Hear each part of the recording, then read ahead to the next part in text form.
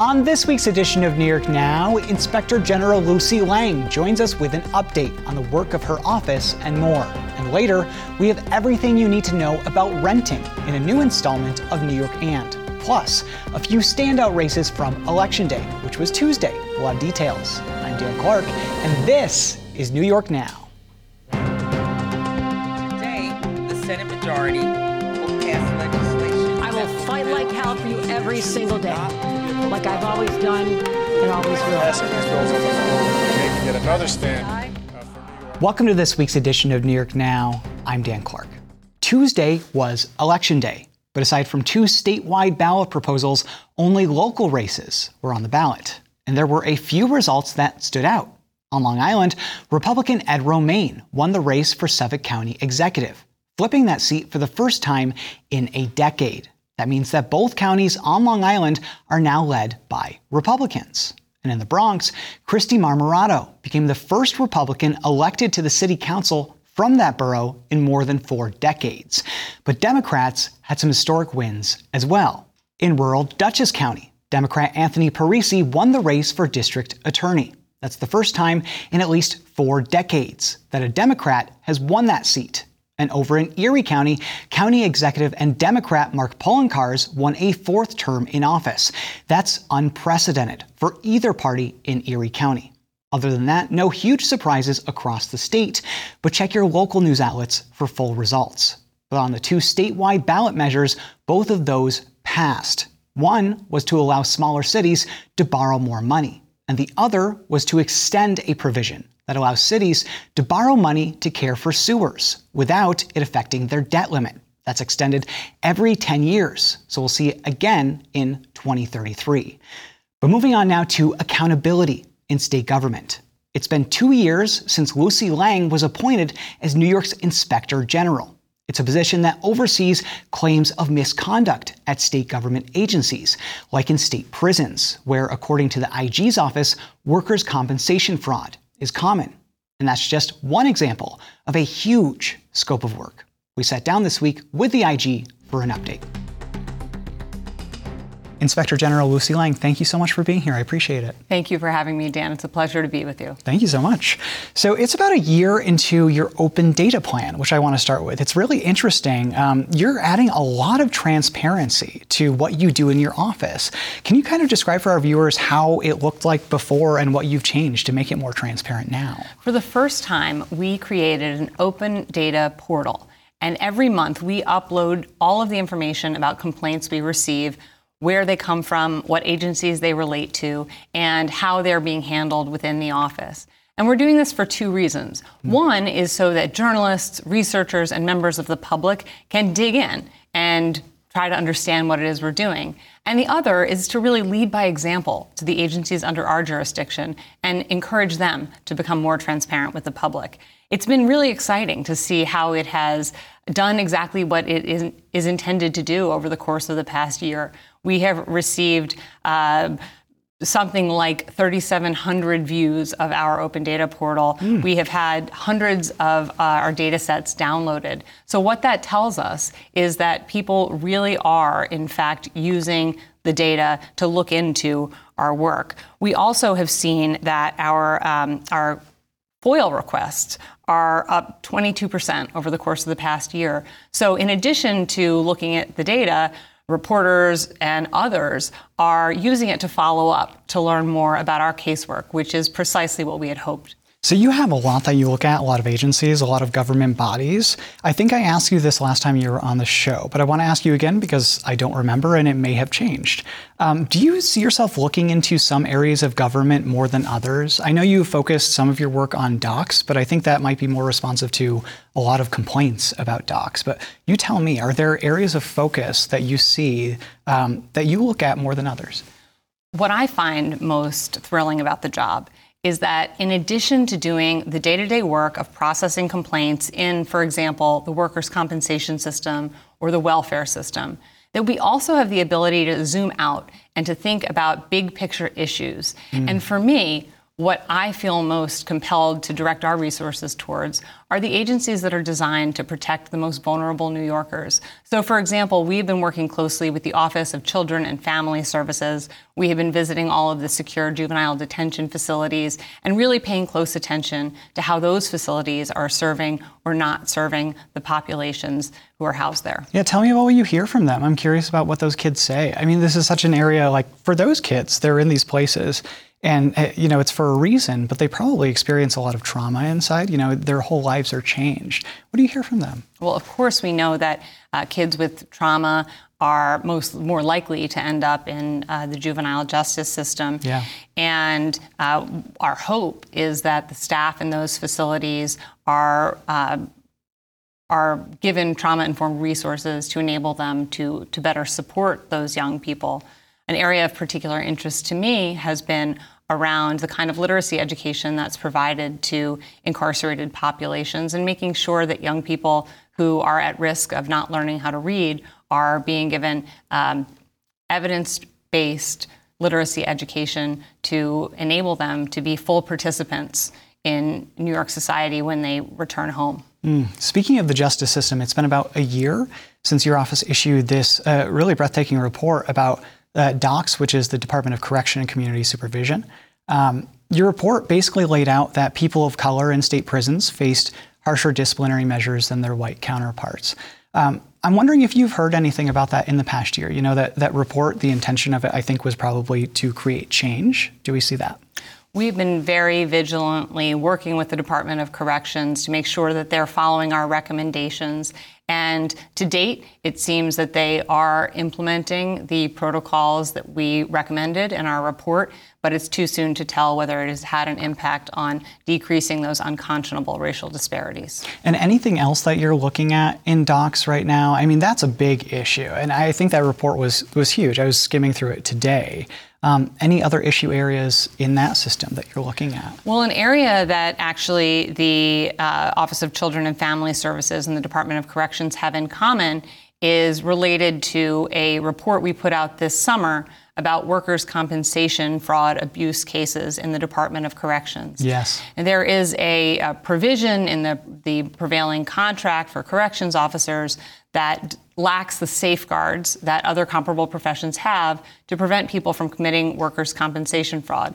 And it actually first came to my attention visiting a secure juvenile facility, which is under the purview of the Office of Children and Family Services, where a young person in a classroom said to me, "Miss, can you get us more staff?" And I said, "Why do you ask?" And he said, "Well, we're not able to have outdoor rec because we don't have enough staff." Wow. So when I spoke to the administrators there, they said, we have a huge number of people out on workers' compensation, so we can't have kids both in the classroom and getting their outdoor recreation time simply because of lack of staffing.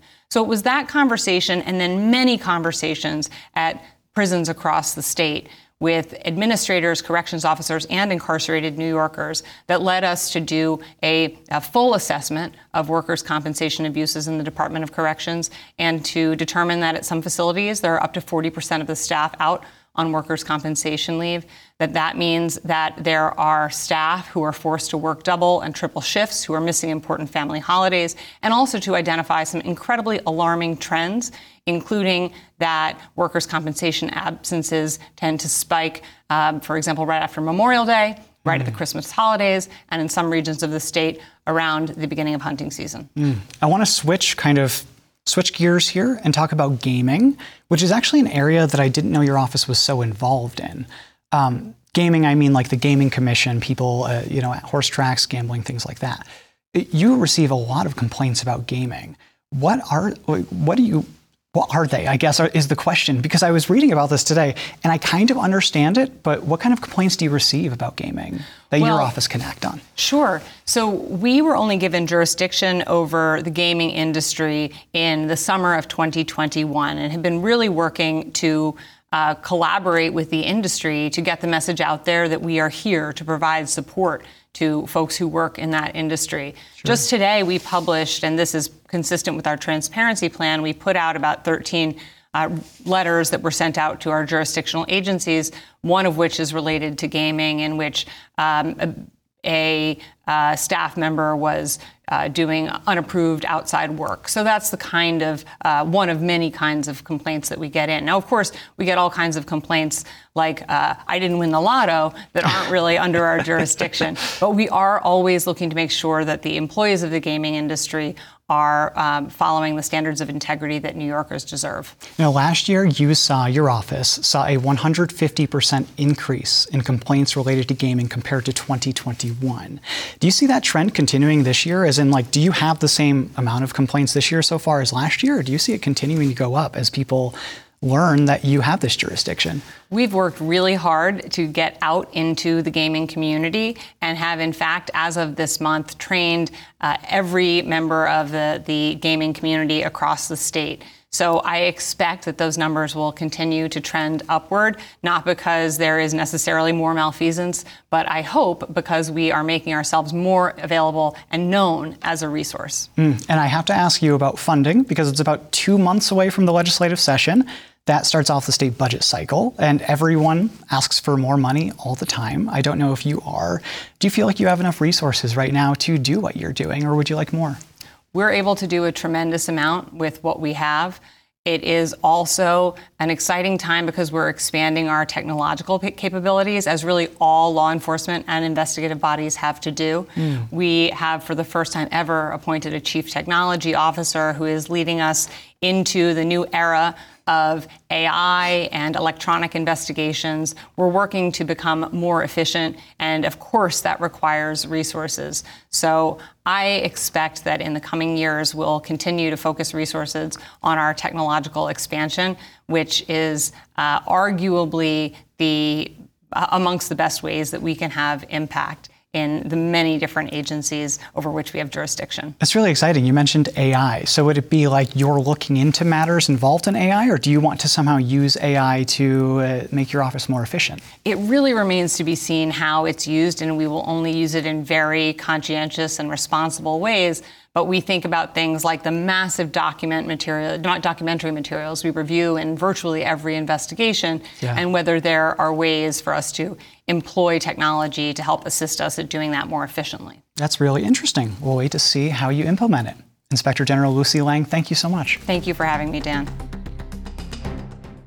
And if you have something you think the IG's office should look into, you can call them or email. Their hotline is at 1-800-DO-RIGHT. That's 1-800-367-4448. And their email is complaints@ig.ny.gov. We'll put both of those on our website as well. That's at nynow.org. Returning now to housing in New York, and specifically renting. If you're a tenant in New York, you might not know what rights you have after you sign a lease. At the same time, local governments around the state have tried to make changes in the past few years to make housing more affordable. We lay out all that and more in a new edition of our Civic Series, New York and.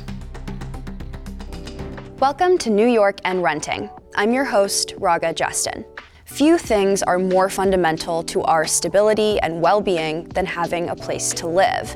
And as it turns out, living can be pretty expensive. Rents just about everywhere increased dramatically during the pandemic. And while rent costs aren't rising as quickly as they were back in 2021, they are still rising.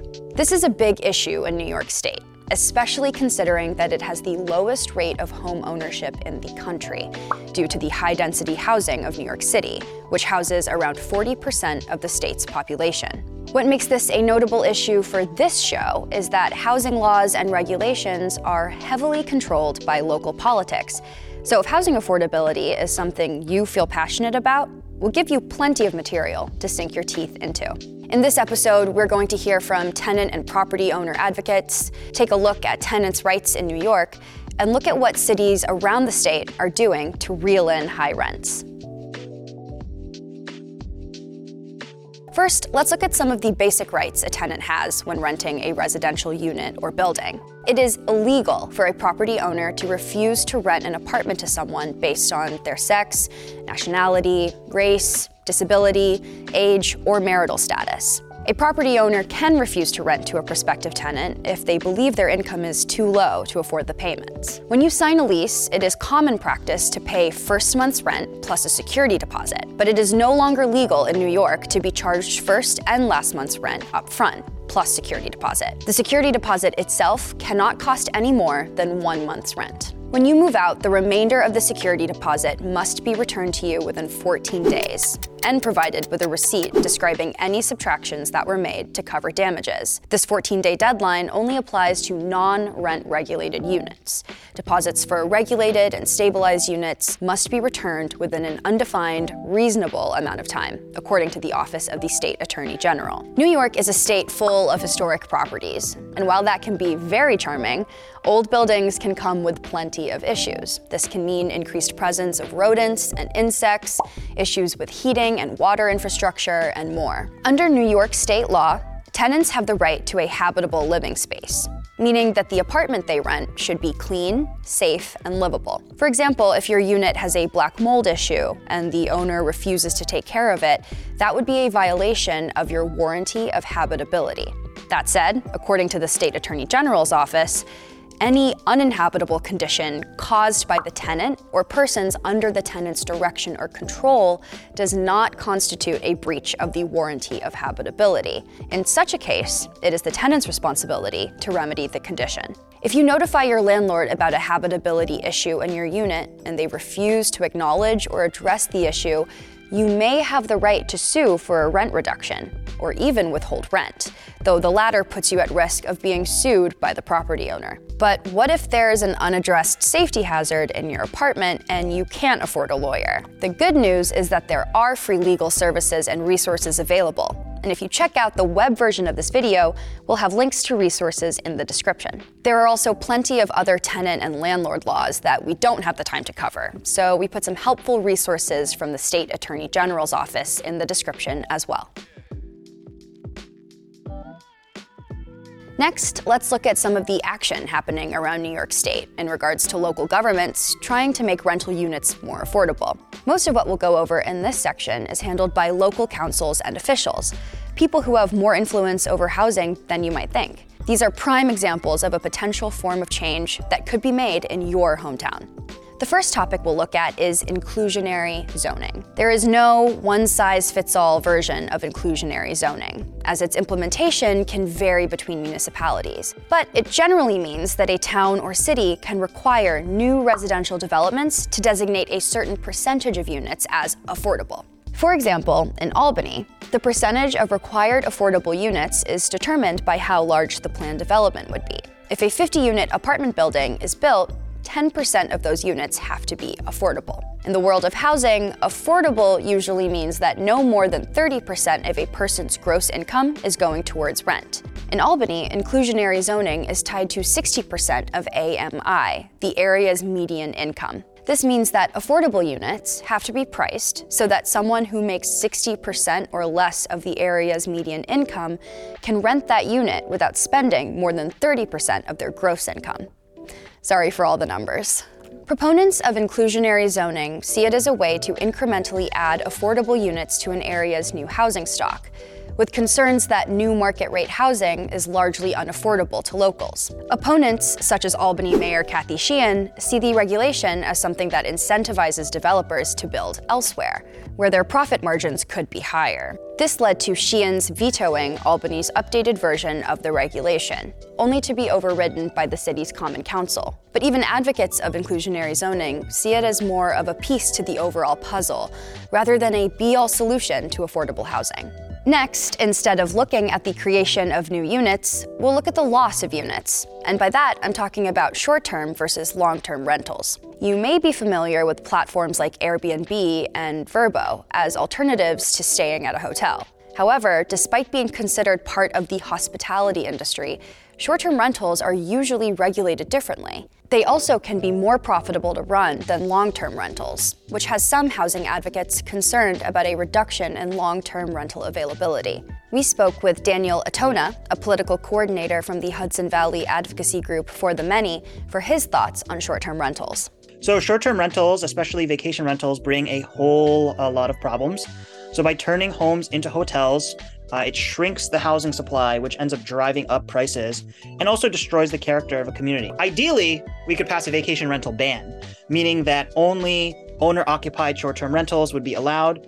For example, that would be a ban on entire homes being turned into Airbnbs, but then still allowing someone to list their spare bedroom on Airbnb. So I think it's okay for someone who has a spare bedroom to offer it up as a short-term rental to make a little extra cash.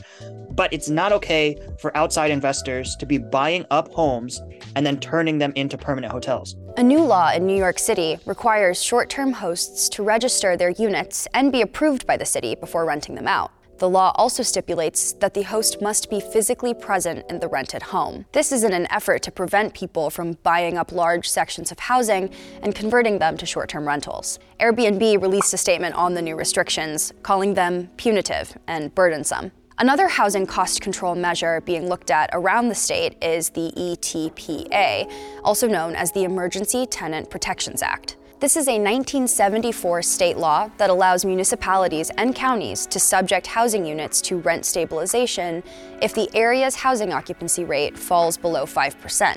This regulation only applies to buildings built before 1974 that have 6 or more residential units. According to the Housing Stability and Tenant Protection Act, the specifics of the rent stabilization are determined by a rent guidelines board.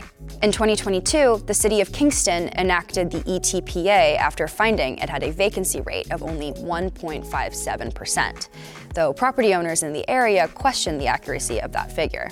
To talk about what makes the ETPA unique in the Hudson Valley, we spoke with Daniel Atona from For the Many. The thing that was unique about Kingston, it's the first upstate city to do ETPA, but then they also attempted to do a rent decrease, which had never been done before.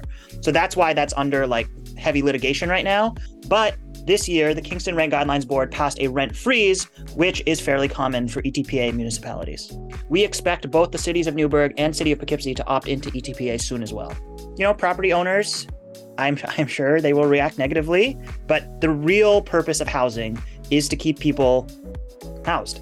Housing should not be a commodity, and it should not be treated like an investment vehicle. Housing should be a human right.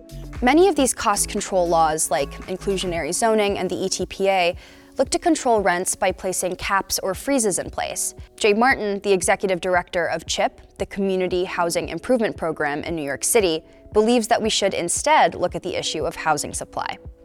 What we know about economics is that more supply will lower costs overall. Just like we saw during COVID, when there was more supply, renters had the ability to negotiate with their landlords because they didn't have other people coming into the market to rent the property once they left. If they left, there wasn't somebody else moving in to rent the apartment. So they said, if I leave, then you're not going to have somebody else rent for me. So you better lower my rent or else I'm going to leave and you're going to be left with an empty apartment. You don't get more housing if you regulate the rents to a point where people aren't financially making some return on the investment.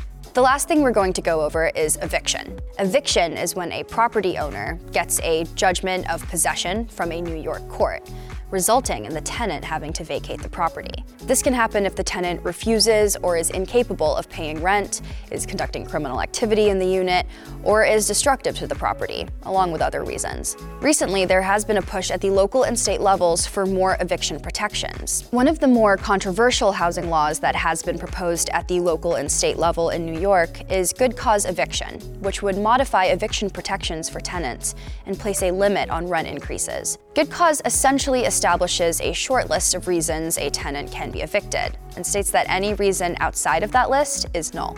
In addition to adding eviction protections for tenants, proponents see good cause laws as a way to slow down displacement, with some proposed laws preventing the displacement of tenants due to unreasonable rent hikes. The state version of the bill defines unreasonable as a percentage exceeding either 3% or 1 1/2 times the annual percentage change in the Consumer Price Index for the region. Eviction reform laws have had trouble getting passed in the state and have struggled in New York's court system as well. We spoke with Jay Martin for his thoughts. What I would argue that programs and proposals like Good Cause do, they don't actually incentivize the production of more housing. They actually disincentivize it. So they reduce the amount of income that a property owner could make by building or maintaining more housing. That actually exacerbates the supply. Any new person that comes in now is going to face a market that's highly constricted because no one's going to build new housing there. There's 3.3 million units of housing in New York, 1 million are rent stabilized. Those 3.3 million units pay extremely high rents because there's 1 million units that don't pay higher rents. Their rents are regulated. If the costs continue to go up and the rents expenses are capped, there will have to be a cost paid somewhere else down the line in the market. Outside of the cost control measures, many property owners against good cause also state concerns about the difficulty of evicting unruly tenants. But it should be noted that the current version of the bill states that illegal or destructive behavior, as well as conduct that interferes with the comfort of the landlord or other tenants, is fair grounds for eviction. So that's a lot of housing law we just went over. Remember that a lot of these regulations happen at as local of a level as possible. If Kingston puts a limit on rent hikes or Syracuse incentivizes new housing construction, nothing happens to your rent or your property in Troy. But what this does mean is that one of the biggest expenses in your life can be directly impacted by your local officials. All the more reason to vote, talk to your representatives, and organize around issues that you find important. The possibility of change is right there. That's all for today. Keep learning, and I'll see y'all later. And you can find more from our Civic series on our website. That's where you can also find all of our past shows, more reporting from the state capitol, stories from our partners in public media, and a lot more. Again, that's at nynow.org. That's all the time we have for this week, but we will be back next week. Thanks for watching this week's New York Now. Have a great week, and be well.